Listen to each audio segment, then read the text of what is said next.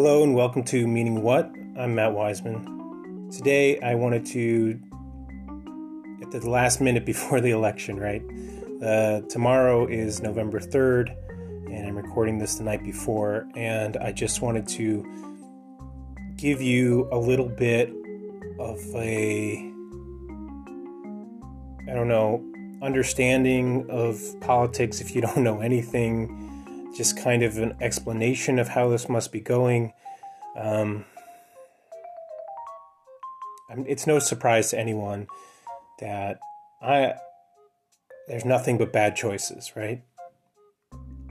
Donald J. Trump and Joseph Biden are not good choices for America, and it's not what we need right now.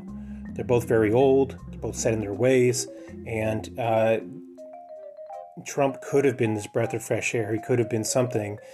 And now everybody's trying to give that to Biden, and because they're so afraid of Trump and they are feeding into this fear. And I feel like we've been at this point of just fear and hatred and division for so long that anything, literally anyone, but Trump. It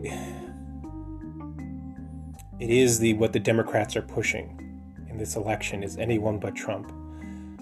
And they want to make it seem like it's an affirmative message that they're going to restore America. To what? What it wasn't very good. Trump is an extension of the policies that brought us here. Joe Biden is one of the authors of those policies. And I don't think Donald Trump is a fascist. I don't even think he's the worst president we've ever had. I mean, we've had slaveholders and active racists. Even LBJ was an active racist in the White House. Now, there's all these theories about how people can be moved and who do you want to fight, and I felt that with this round with Bernie Sanders, that we would actually have a populist uprising, that these two parties were just headed off a cliff, and that we wouldn't have to hear about Democrats and Republicans anymore. We could actually have a worker-centered party, and that ship has sailed, and we are in a worse place. And it's not even entirely the politicians' fault. But it is the system's fault, because we reacted uniquely to this pandemic.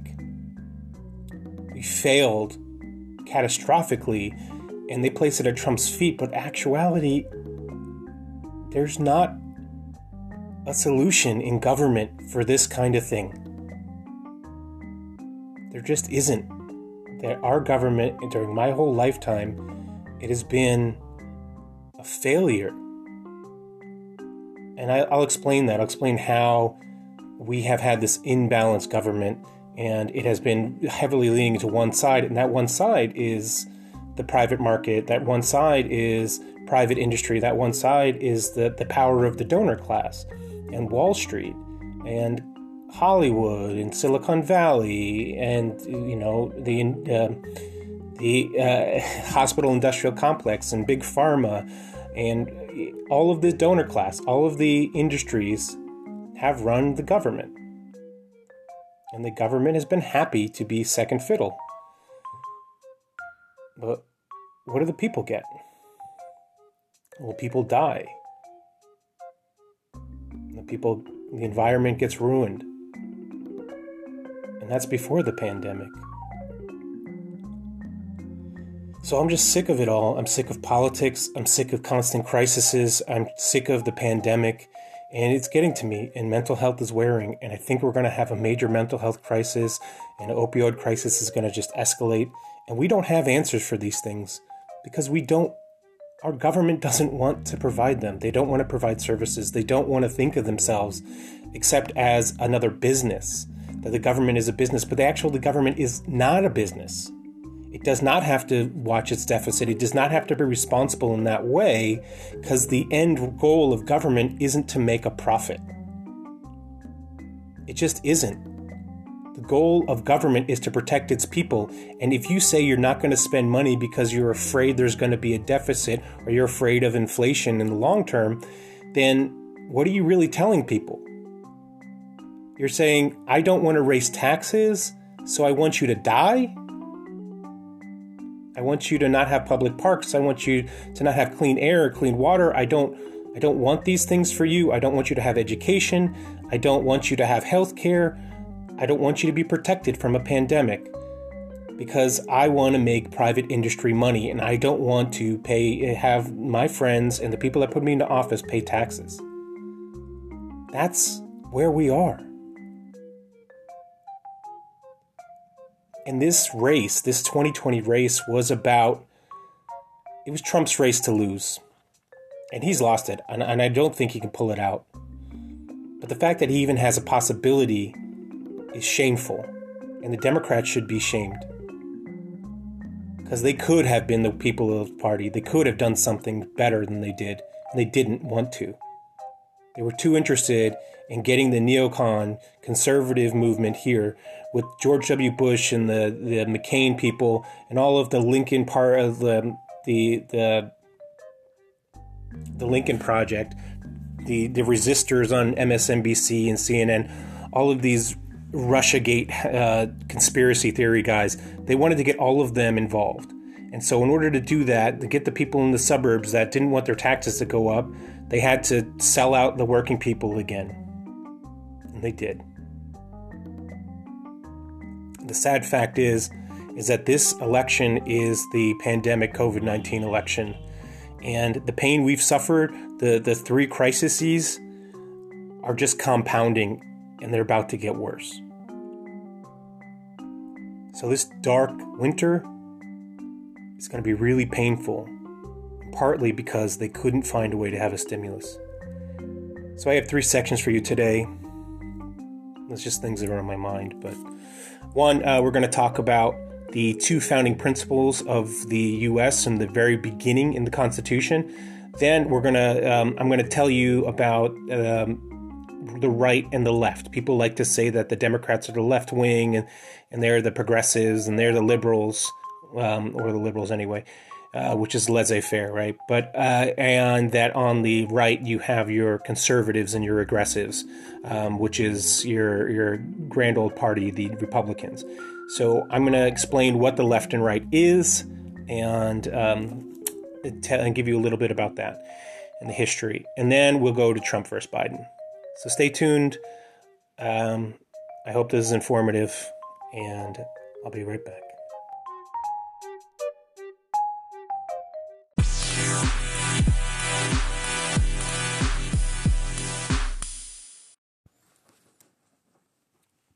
Part 1.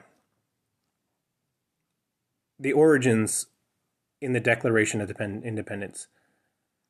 The 2 competing ideologies when the Constitution was written in 1776, right? After it was ratified and this country was founded, we had these 2 ideologies. There was one left over from feudalism that became the capitalistic empire that we had in England. And so that influence really struck us.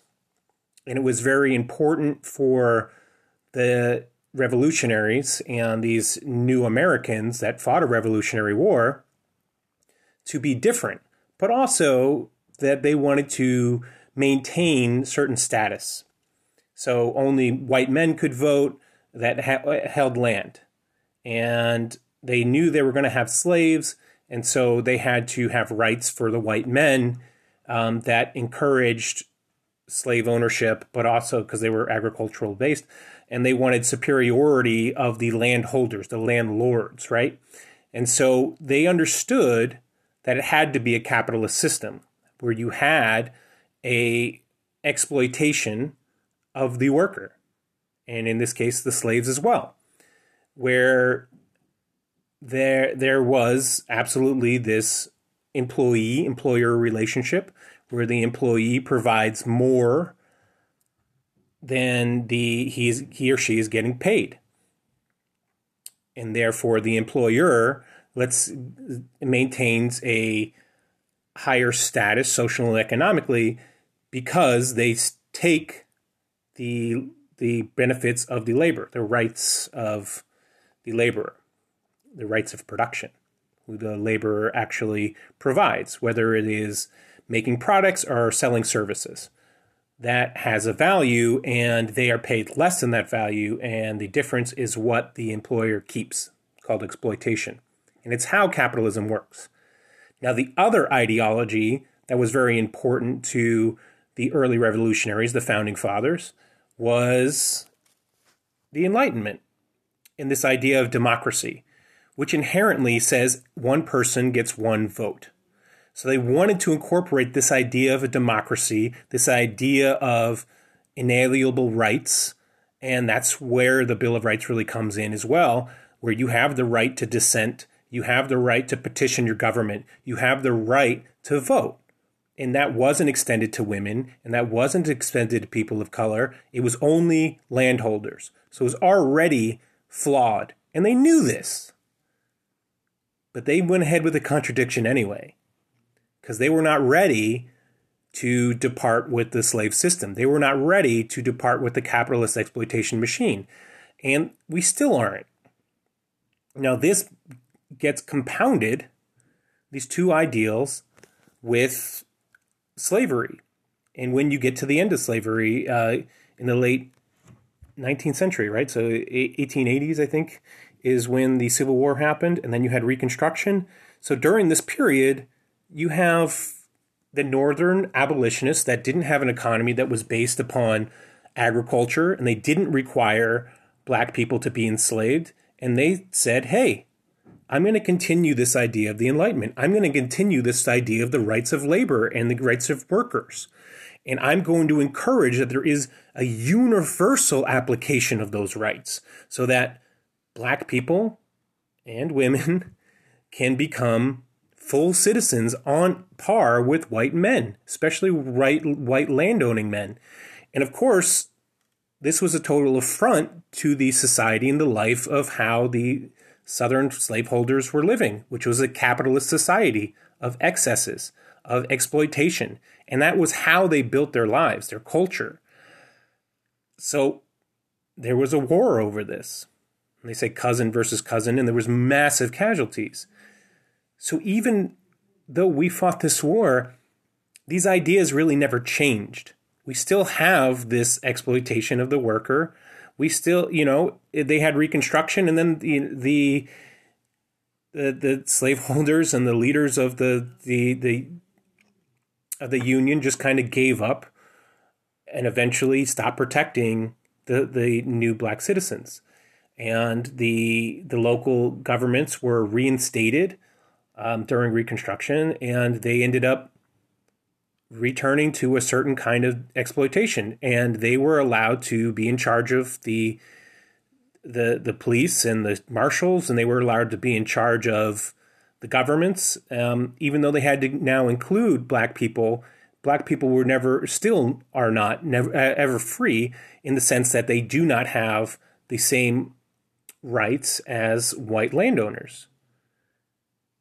Now, taking something that was explicitly racial and turning it into economic discrimination doesn't mean that that kind of exploitation goes away. It absolutely doesn't.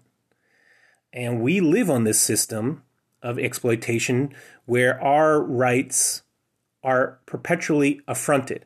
We give up rights every day, our inalienable rights, our rights of the working class, the workers' rights, the labor rights, whatever you want to call it. We're giving up part of our democracy every single day. And this has been a downward slope. And you don't even have to go that far back. You can go to the Patriot Act. What happens in the Patriot Act, what the Department of Homeland Security is, and this is not original, it's not something that the U.S. invented. There's been other ones. It's a domestic spy agency. What the purpose of the DHS is to watch and observe any suspected terrorists and act on them. And they are extrajudicial. which means that they are not like the Federal Bureau of Investigations where they have to follow law enforcement and they have these code of conducts. They are literally able to do whatever they want without accountability. And so there's been a lot of these disparate groups under the umbrella of DHS, whether it's the U.S. Marshals, which used to be for fugitives, and now it's for anything and everything, federal officers that can deputize other people, and we saw this during the protests. So our right to protest is being infringed by marshals that were deputized that might not have training and might not be prepared and might not care because there's no accountability in that system. And then we have the ICE officers, the Immigration and Customs Enforcement, who we know have been putting people in cages, and we've been separating mothers. There's been mothers and fathers from their children, and there's like 530 children that are not accounted for, that we can't find their parents, that they put people in cage as they await processing so they can get into the U.S. and be accounted for while they are awaiting this processing. And that is horrendous. And it's been this war on immigrants and war on the other, which is which flies in the face of the idea of certain inalienable rights. If we can extend these rights to our own citizens, then we can certainly extend them to other citizens. We can make it judicial. We just have there be oversight. And there's not. And why? Why can we be spied on? Why is our privacy infringed upon? Why do immigrants have to be treated inhumanely? Why, when we protest, we're not guaranteed our safety, but instead we're antagonized and we're shot at?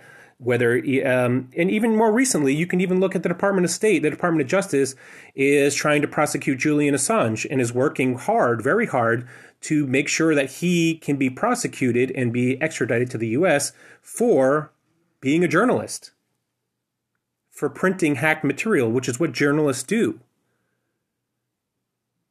They didn't break any laws. The whistleblower broke the laws. But somehow the journalist is responsible for printing that material, for telling the truth. There are protections for these people. So we are giving up our right to a free press. We are giving up our right to privacy. And for what? So that the executive branch can have more power. So that the capitalist class can ensure its supremacy. And this gets into racism. This gets into white supremacy and its supremacist attitude.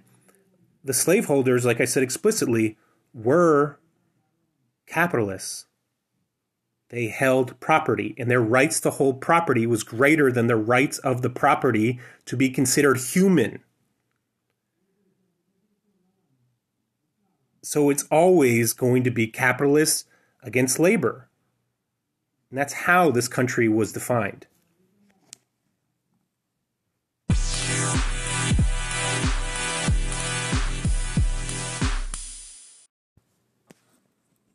Part 2. What is the right wing versus left wing? Traditionally, we call the Democrats the left wing, and we call the Republicans the right wing. But that wasn't so before the Civil War. There was Republicans were the party of the North, and they were the party of big business and property, and the party of the South was the Whigs, I think. But regardless, the GOP ends up taking supremacy under Lincoln. Now that gets switched around eventually, and it begins that they call the Liberal Party is the Democratic Party, and the Conservative Party is the Republican Party. But these distinctions don't really matter anymore. It used to be the Republicans were the party of small government, local state government over the federal government, which was the Democrat Party. But I don't even think that that's a distinction anymore, that people actually fall to that. Right now, it seems that the GOP is the party of religion and the party of fossil fuels and the party of climate change denial and the party of the family and the party of this kind of local power and local empowerment and the power of the family, the power of religious freedoms, and protecting our rights, is like especially our gun rights, while the Democratic Party is the party of big industry, of Hollywood, the party of Silicon Valley and these tech billionaires and social media groups. So they're glitz and glamour. It's the party of the 1% with the GOP versus the party of the top 10%. And one is socially conservative, the GOP, and the other one is socially progressive, which means that they will include in language protected classes, right? So people look to the rights of the laborer, which is traditional left wing, through the Enlightenment ideals, and then through the certain inalienable rights, and even through the protections under the law. That is the realm of the worker. That is the realm of the labor movement, and that is the traditional left wing is based around labor, while the traditional right wing is the rights of property. So the property holders, the capitalist class. And so we have this contradiction where the GOP wants to defend some rights, but then they are exclusive, and, like freedoms and gun rights and the rights of the individual, but then they actually don't want to spend any money on them. So they're these fiscally conservative, small government, want to destroy government in the terms of libertarianism, or narco-capitalists, if you like. They want there to be no central government and the government to do very little or nothing, and that people should be on their own, which is basically oligarchy. You're just surrendering your power to warlords or to the business elites, right? These oligarchs, the capitalists amongst capitalists, the monopoly that you just don't want to break up. But then there is this move to break them up, probably because what they're starting is the breaking up these monopolies of big tech, which is the big supporters of the Democrats. Now, the Democrats, are they the party of labor? Are they the party of the workers? Are they the party of rights? None of that is true. There is progressives. There are people there that are economic progressives that want to spend money, that want to provide services, that want to put universal programs. But you're talking like 90 people, maybe 20 out of 400. So that can't define the party. The party is just another right-wing party, a party of property owners, party of property holders. And there is no left wing. And this is how we have the essential problem when the pandemic happens, because there was no one willing to spend money. There was no one willing to do what was right to save American lives, which is the purpose of government. You're supposed to protect lives and welfare of your citizens. That is all you're really supposed to do. And they are too busy with the idea of global capitalism. They are too busy with the idea of fiscal austerity and letting the oligarchs do what they will in the free market, which is actually not free because the U.S. has guaranteed that no one will be accountable for what they do if you have a certain amount of money, especially in industries. Look at banking since 2007, 2008, right? Since the banking crisis, now we have this fintech report. We've seen every single bank is corrupt. And that at the top of the heap, or at least, the most obvious one is Deutsche Bank. But are they allowed to operate? Are they allowed to stay, in business? Absolutely. There's nothing stopping them, and they are still supporting some of the worst people.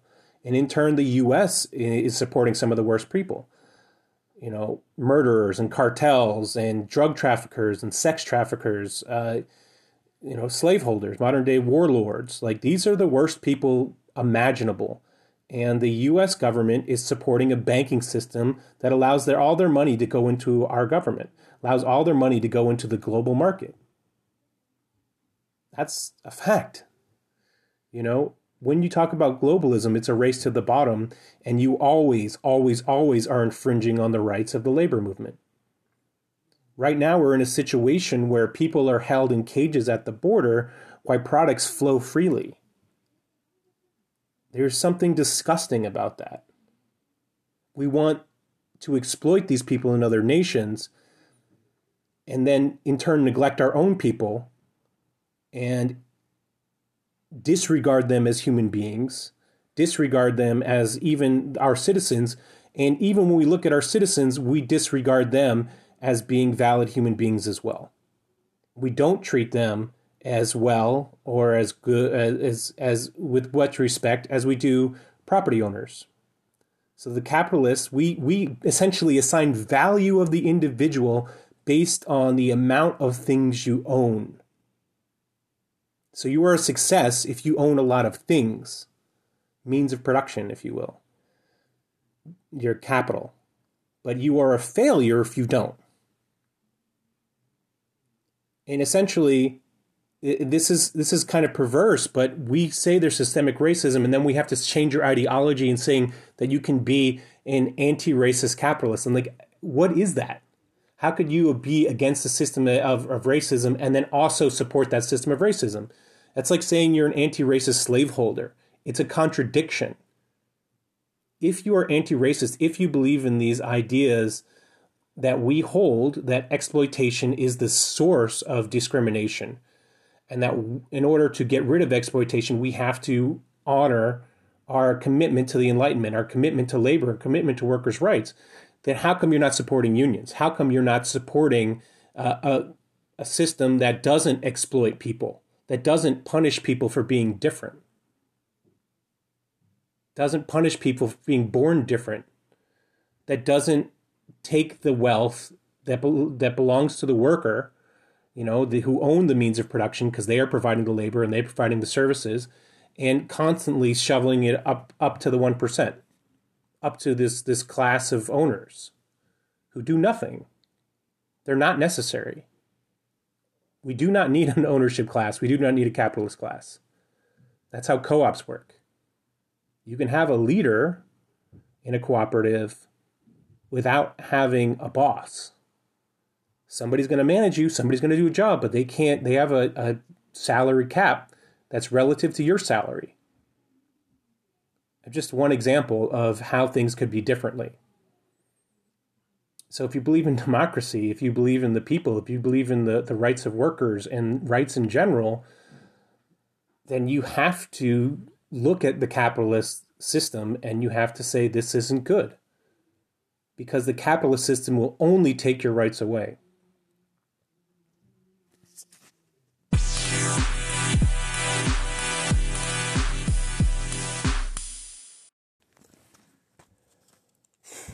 All right, now's the part you've all been waiting for, part 3, Trump and Biden. All right, let's discuss Trump first. Trump, he ran as this conservative right-wing populist. So what's that mean? What is that talking about? Well, he wanted to protect our borders with the border wall. He wanted to stop globalization and bring jobs home, support our workers, support our economy domestically. He was a populist, so he wanted to give to the people. So that means basically having universal programs. So that means spending. You can't do that without spending money or cutting money that you already spend to something else. So what were some of the promises he made? He said he wanted to do a big infrastructure plan. That means creating jobs and spending money again. You get something out of it, you get to fix your infrastructure, but you are also creating good jobs that go to Americans. And that money stays in the economy. And they get spent and people buy houses and they're more secure because you are funding them through the government. And then he also wanted to have domestic manufacturing. Now, did he start national programs or incentives for small businesses or medium businesses to expand? No, what he did was have tax incentives for people in other countries like Foxconn, that's in Taiwan, to come here. And they make everything. They make iPhones, and they were going to come here. And they gave them something like $3 billion to have a factory in Wisconsin. Well, it turned out to be a colossal failure, and they never hired more than like 150 people, just enough so they could get their tax credits. But they didn't actually hire anybody. The money didn't go to our economy. We spent money in incentives to get nothing. You could have just given it to the people. If you wanted that to happen, you could have given it to the people. And they would have started a business and actually produced something. Foxconn started a business and did nothing. They built a big building. Then there was this promise of great health care, that they're going to repeal and replace Obama. We've been hearing it for years and years and years. And there was going to be great health care. Everybody's going to be taken care of. We're going to, take care of your pre-existing conditions. Well, there's absolutely no evidence that he was going to. He had no plan to, and there was nothing that there was even to vote on. And why? Because the Affordable Health Care Act, the one that all the Republicans hated, that Obama pushed through, was the Republican plan. It was the Republican plan under Mitt Romney when he was the governor of Massachusetts. This liberal state had a Republican governor, and they put through this plan. And Obama took it and put it across the nation. But it was the Republican plan. And why is it the Republican plan? Because there is a marketplace and there is an incentive for new businesses, new insurance businesses to come. And there is a certain amount of incentives that are paid into the system. So the government basically gives money to private insurance companies so they can take money from people. That's what the ACA is. It is a system that funnels taxpayer money to private corporations so that we can have a little more insurance. So what's better than that is a public option. What's better than that is Medicare for all. It's just letting the government take it all over. And a lot of democracies and a lot of other republics do that. And he promised to end globalism, global trade. He railed against NAFTA and the TPP. And he renegotiated NAFTA, but it's not over. He didn't end global capitalism. That was ridiculous, and he was never going to in the first place. But these are promises that he made. He said he was going to end corruption and drain the swamp, that there was not going to be all of this deep state and these problems with corruption. I don't know one thing he's done that is done to end corruption. If anything, he's been a typical politician, a corrupt politician. But there's a lot of legal corruption. And some of that's been illegal, too, that he's done. But it's not been enough to impeach him, as we saw. And he also promised to center the government around working people. And that is a genius idea. And if he did it, he would have been very different than any other politician in 50 years. And obviously a hero to a lot of working people. And lastly, he said he was going to use diplomacy. He was going to talk to these tyrants and these people that we were shutting out of government. We were shutting out of these international relations. And I support that entirely. Why shouldn't he? Why shouldn't he talk to these people that we're fighting, like Kim Jong-un? If you can find a way to make concessions with just words, please do. Why not? If you got to stroke somebody's ego, then do it. But words cost you nothing. It's actions that are going to cost, right? So how did Trump govern? How was he actually in business? He governed as a neoconservative. He governed as a libertarian. He didn't want to spend any U.S. money. He didn't want to spend any money on infrastructure, so an infrastructure project never got done. He didn't want to have domestic manufacturing and set it up or have incentives to grow smaller businesses, so that didn't get done. He didn't want to have any great health care that was an alternative to the Republican ACA, the Obamacare, so that didn't get done. He promised that he was going to build a wall, and he took a lot of money to build half of a wall. Money from disaster relief, mind you. What did he do? So that was the libertarian angle. I'm going to just highlight some of the things that he was continuing to do. And you said he was also going to pull out of wars, which is a very progressive, very popular angle. And what did he do? He pulled out of Syria, betraying the Syrians that were helping us, the Kurds, and the Kurdish forces that were helping us fight in Syria, and just sacrifice them to the Turks. Now, is there personal gain? There's all these questions of personal gain, and I don't even want to get into the corruption, but he had nothing but deep staters eventually around him, Mike Pompeo and all of these destructive forces that were pushing these crazy agendas, like antagonizing the Palestinians by moving the embassy into Israel, or escalating tensions in South America. There was an attempted coup in Venezuela. There was support for Bolivian coup that did take place. And there's talk that there was involvement in Brazil with the election of Bolsonaro, who now is supporting actually undoing the democracy down there. So all bad people that were being supported in South America. And you put John Bolton in charge. Of course you're going to get, this guy isn't responsible for the Iran-Contra. So obviously this was going to be a tremendous failure regardless. But that wasn't what Donald Trump said. He was supposed to be getting out of these wars. And then there's the escalation of the sanctions and the economic warfare in Iran, and even the killing of their general Soleimani, which is an act of war. The U.S. committed an act of war and didn't really have to pay for it.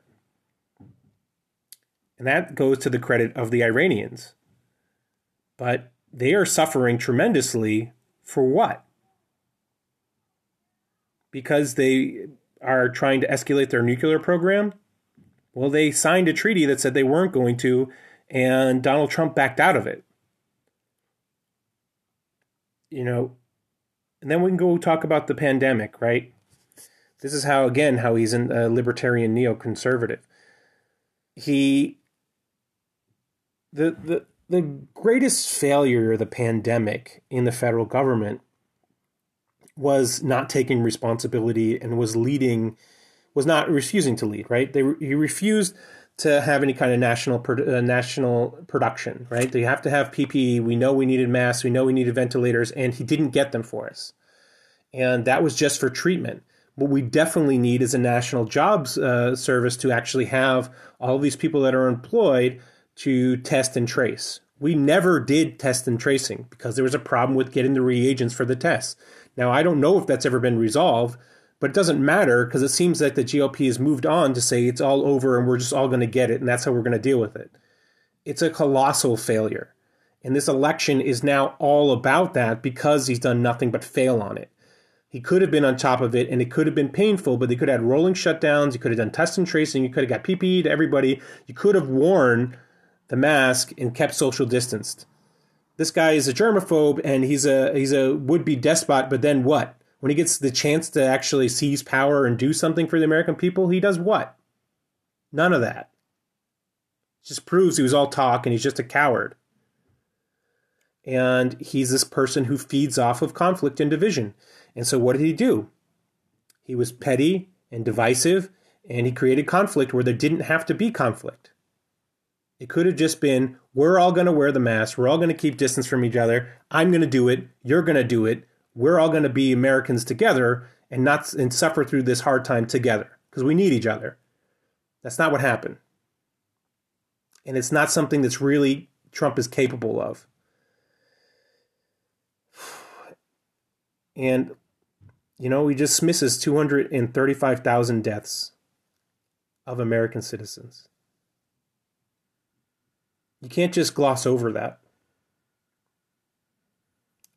We easily have 1/4 of all the deaths, or nearly 1/4 of all the deaths in the world. We don't have 1/4 the population in the world, but we have 1/4 the deaths. That is failure. And it was totally unnecessary. But he didn't want the federal government to take responsibility from the beginning. He didn't want to be the center of this, and he tried to push it off on the states and then criticize the blue states, made it political and divisive. But at the end of the day, the states don't have the financial capacity to deal with this kind of thing. They have their own Department of Health, but they are not funded this way. They are not taxing their citizens within the states to support this kind of crisis. It has to come from the federal government. It just has to. And Donald Trump refused to. And lastly, and this goes to the stimulus thing, there was no effective stimulus for working people. We got a one-time payment of $1,200. That's it. The market got juiced, and the market continues to get juiced. All of these big businesses, the airlines, Boeing got their own deal specifically. All of these essential workers didn't get any kind of increased pay at all. There was no state aid because the states were taking the bulk of this thing. And all they did was help the market and help big business, basically crushing Americans. The average working person is going to be worse off than they were before this pandemic, worse off than they were before Trump.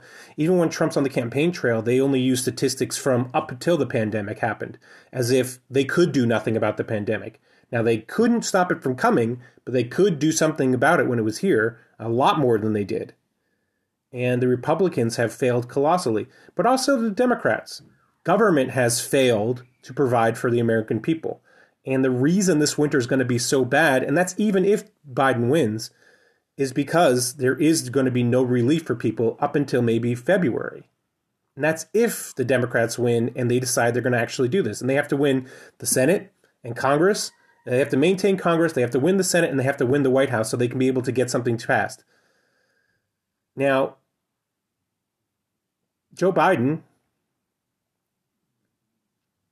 he's a traditional corrupt neoliberal politician. What are neoliberals? We've gone over this before, but I'll tell you again. Neoliberals are the ones that took the Democratic Party and made them the party of crime reform and harsh prison reform, made us into a prison state, made the mandatory minimums for 3 strike rules. So if you make a mistake and you got to go to jail, and there's mandatory minimums, and the governments can't stop that. He had the party of Wall Street deregulation. So there is no one watching Wall Street, which allowed the banks to kind of fail. And then we supported the banks with Barack Obama and Joe Biden as vice president with the bank bailout. And people lost their homes anyway, even though they were supposed to be able to keep their homes during this mortgage toxic, the mortgages that were sold to banks and then they were sold to investors. So the market's been protected, but Joe Biden was one of the ones that actually helped ruin it. And he was one of the ones that helped sell the war in Iraq that we're still in. He was one of the ones that sold NAFTA at the beginning of his career, his 46 years in office. He was there saying that we should cut universal programs like Social Security and Medicare and Medicaid. This is not the person we were actually rooting for at all. In fact, of all the 20 or so candidates that ran in the Democratic field, he was the most right-wing. The most. And he had the longest history in government, and he was the oldest. Or it's either him or Bernie Sanders, but it's right next to each other. And Bernie Sanders is not in the Democratic Party. He caucuses with them, and he's one of the top Democrats, and he gave up a lot to get that position. But he's not a Democrat.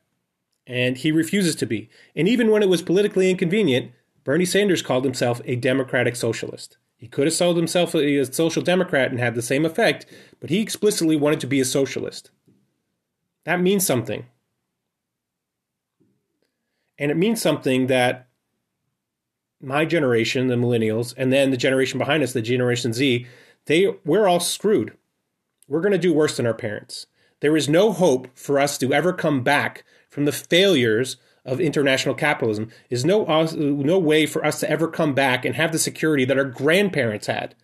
There's no way for us to ever come back from years of neglect, both with higher education bills and this student debt. Come back from a market that has been ruined by international globalism, that has been ruined by international wars, that has been ruined by these constant crises of capitalism. We need big structural change. We need systemic change, and we're not going to get it under Joe Biden. Joe Biden, there's a list of his cabinet going around, and he wants Republicans. He wants neoconservatives, the John Kasich and Jeff Flake and the McCain type to be the new future of the Democratic Party, neoconservative Republicans. And they're canonizing George W. Bush, who lied us into a war in Iraq and increased globalization and was the bumbling fool to end all fools before Donald Trump got into office. They're praising him, and they want him to be part of the new tradition of the Democratic Party. That's where we are. And I'm sick of it. I'm sick of it all. Even unions are voting for Donald Trump. The left should be able to navigate. The people, the working party, the left should be able to push the right-wing party and the left-wing party. They should be able to navigate both of them. They should have their own party. But since the 70s, this has been locked up. Elections have been locked up. Third-party spoiler laws and who's allowed to debate with the Presidential Commission on Debates. All of these things are actually the way that the duopoly, which is these two parties that both represent the capitalist class, these two right-wing parties, and the current corporate Democratic Party and the always corporate capitalist GOP. That's the duopoly. And they have locked it up so there is not a democratic system. In fact, what we've seen recently is that there is a pro-censorship lane now in the Democratic Party because they're so scared. They're so scared of Donald Trump and his misinformation and his wild ideas that there has to be censorship now. That we need our social media companies to be our arbiters of truth. That's absurd. That infringes on our rights and our free speech. And there's Democrats that are all about it. There's even some progressive Democrats that are all about it. And I won't even call them in the same, they're not in the left. If you are pro-censorship, you are not in the left. You are anti-workers' rights. You are anti-rights of the democracy. You are anti-rights of the individual. And I fervently believe in democratic rights and Enlightenment ideals.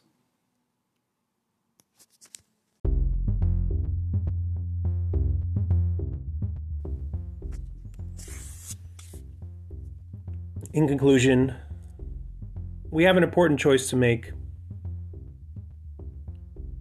Maybe some of that's going to be resolved tomorrow.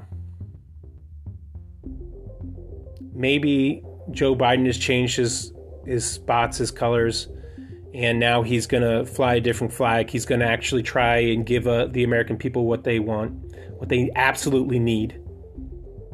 Maybe there's going to be a push for more democracy, for more involvement, for the electorate to actually have a voice.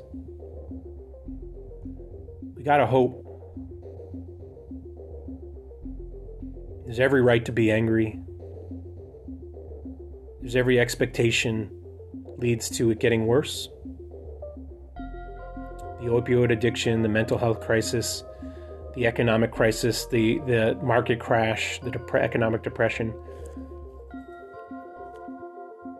Capitalism has failed. We are living in a failed state.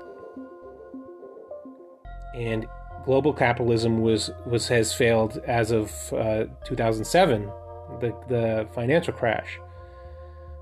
And it's been on life support from the government since. And this idea of too big to fail has become the idea. But the fact that you're not in the market anymore, it's private profits and public losses. When you're in that situation, we are already a socialist nation supporting you as a service. The only real way to deal with that is to take it over, to nationalize. The airlines were supposed to be nationalized numerous times. We constantly bail them out. At least have a national airline to compete with them. If they can't succeed, they should fail. Fine. But we want that service. We should provide it. We can. We're one of the richest nations that ever was. We can definitely provide health insurance for everybody to protect the environment with a Green New Deal or something comparable. We can definitely provide renewable energy, high-speed internet. We can definitely provide electricity that doesn't go out during a storm. We can provide a well-funded public health system. We can provide a well-funded emergency response system. We don't have to be in global wars. We don't. There's nothing that says we have to be. But who benefits from these wars? Obviously, the military-industrial complex and the contractors that also benefit. But this enormous spending on the budget for defense contractors, for defense spending, is absurd. It's absolutely absurd. And it's unnecessary. But if you don't want to cut that, then just swallow more taxes. But literally, our taxes could be a little more and we could have all the services that France has. Paid time off, free medical coverage, gourmet food in our public schools, good education for everyone, pensions for everyone. It's absurd the way we do things. And when you see the rest of the world, even poorer nations, much poorer nations, France doesn't have as much money as the US. When they do more things for their people, you end up being offended. I don't know why that we are the way we are, but it's sad. It makes me angry. I want the best for Americans.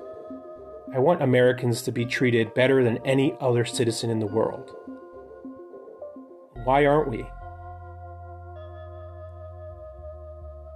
Because the services that would be going to you go up. We have the richest man in the world live here. And why? He can exploit more people here than anywhere else. And yeah, there's global capitalism to compete with. It's a race to the bottom. You can exploit people where their currency is worth less than ours. And they can live on 50 cents a day or 15 cents a day.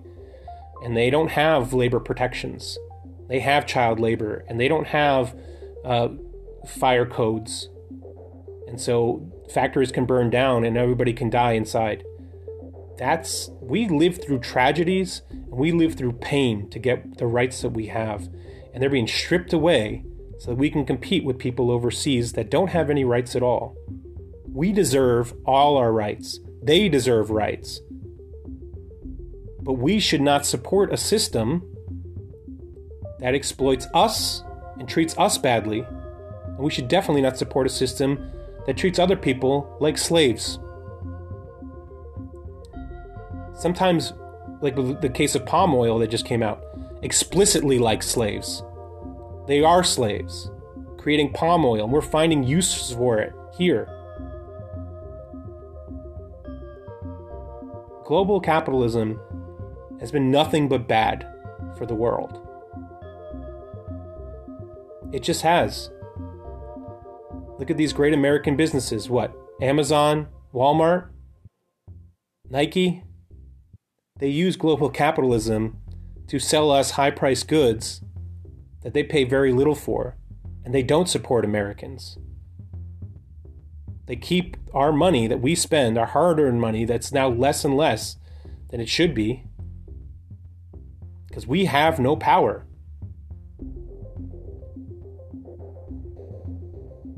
So, should we protect Americans? I think we should fight for our rights. I think the world deserves better than what's been given. I think the exorbitant amount of wealth at the top is disgusting, and it's an offense to humanity. It's unnecessary. You couldn't possibly spend the amount of money you have if you are one of these, Richard Branson, Jeff Bezos types. You just can't. And even Elon Musk, these people are heralded as titans of industry. Elon Musk said, we're going to invade and we're going to coup anyone we want. When talking about lithium, the lithium mines that Bolivia actually was in, under Evo Morales, they increased the livelihood, they almost eradicated poverty, and they expanded upon the mining of lithium. Through the socialist programs under Evo Morales, they actually helped Bolivians, and they actually expanded their outpouring of lithium into the world. But yet you want to have a right-wing, pro-private industry type in there that's going to exploit Bolivians and maybe reduce the amount of lithium being in the market? It's just so absurd. It's so absurd to think that capitalism, which exists to exploit, is going to be the answer to everything. It is absolutely going to be the end of everything. And that could just be climate change.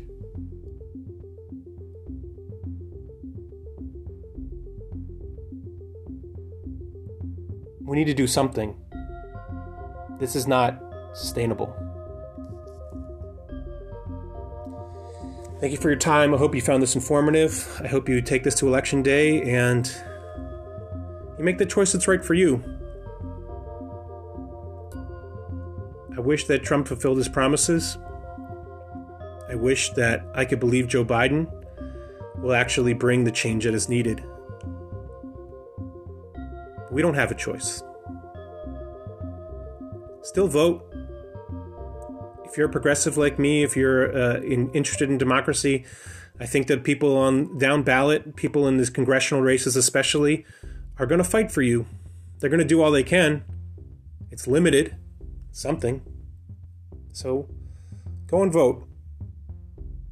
Don't let them fool you into thinking that they're going to steal it or that you have no choice. You have to try. And you have to. Be good to one another. Thank you.